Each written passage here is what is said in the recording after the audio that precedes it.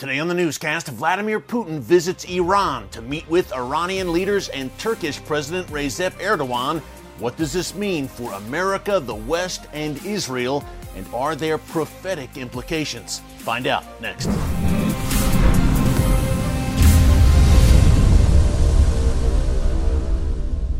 Hey folks, Eric Stakelbeck here. Welcome to the Watchman Newscast. It is only his second international trip since ordering the invasion of Ukraine back in February. But today, Tuesday, July 19th, Russian President Vladimir Putin landed in Tehran to meet with Iranian leaders, chief among them, of course, Iran's President Ibrahim Raisi and Supreme Leader Ayatollah Khamenei.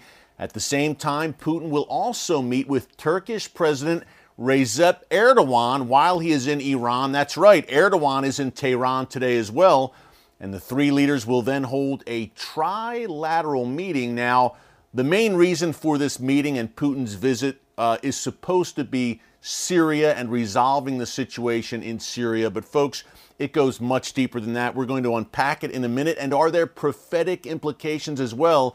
Before I do, I just want to encourage you to subscribe to the Watchman News channel right here on YouTube and click the notification bell so you get alerts every time a new video is posted. And while you're at it, a quick programming note: tomorrow, Wednesday, July 20th, we will have a Watchman Newscast live stream right here on the channel between 4 and 5 p.m. Eastern Time. We go for one solid hour live, and we take your questions. So be sure to bring some good ones for our Q&A session. I am sure that we will be talking about Russia, Turkey, and Iran meeting in Iran right now, folks. Major implications on a lot of levels.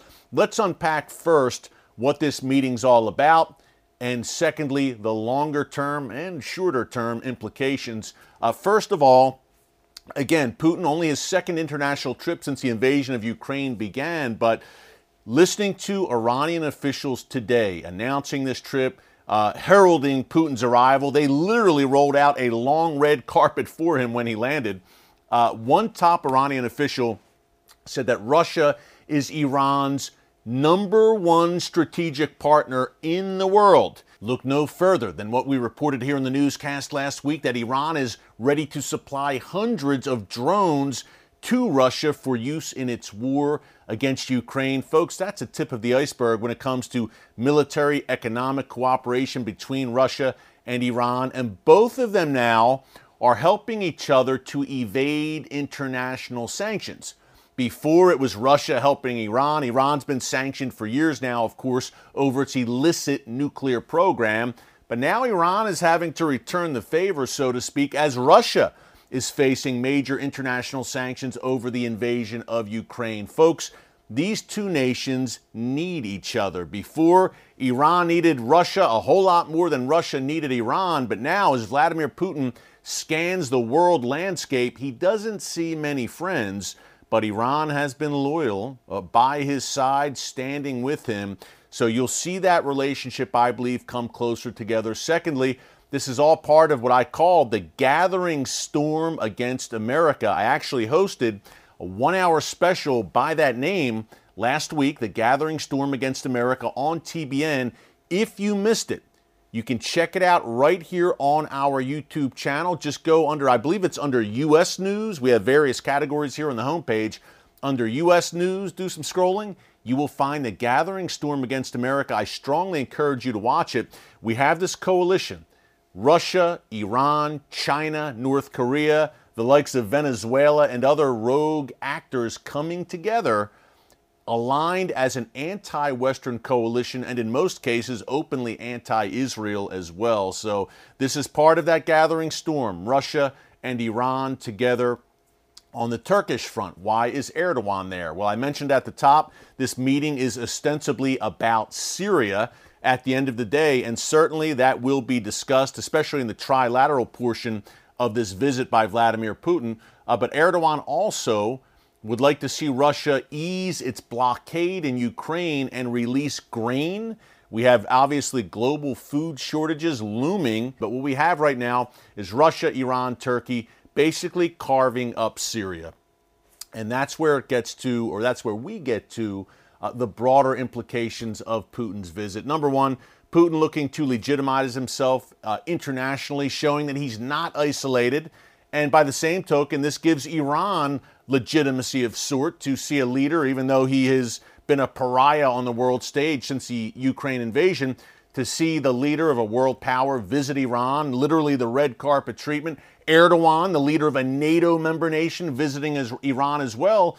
So Iran also is saying, look at us, world, we are legitimate, even though they are the world's #1 state sponsor of terrorism. Not the Iranian people. The Iranian regime is a terrorist regime. But they are being legitimized right now with the leaders of Turkey and Russia visiting. What does it mean for the United States? I think the timing here is no coincidence, and the West by extension. Joe Biden, obviously, was just in Israel and Saudi Arabia. We see really the lines are being drawn starkly, folks. On one hand, you have the West, Europe, the United States, Israel, and Sunni Arab nations like Egypt, Jordan, Saudi Arabia, Bahrain, UAE, the Abraham Accords nations. On the other side, you have that Iranian axis, Hezbollah, Hamas, the Houthis in Yemen, the Shia militias in Iraq and Syria, but also aligned with Russia, China, and North Korea.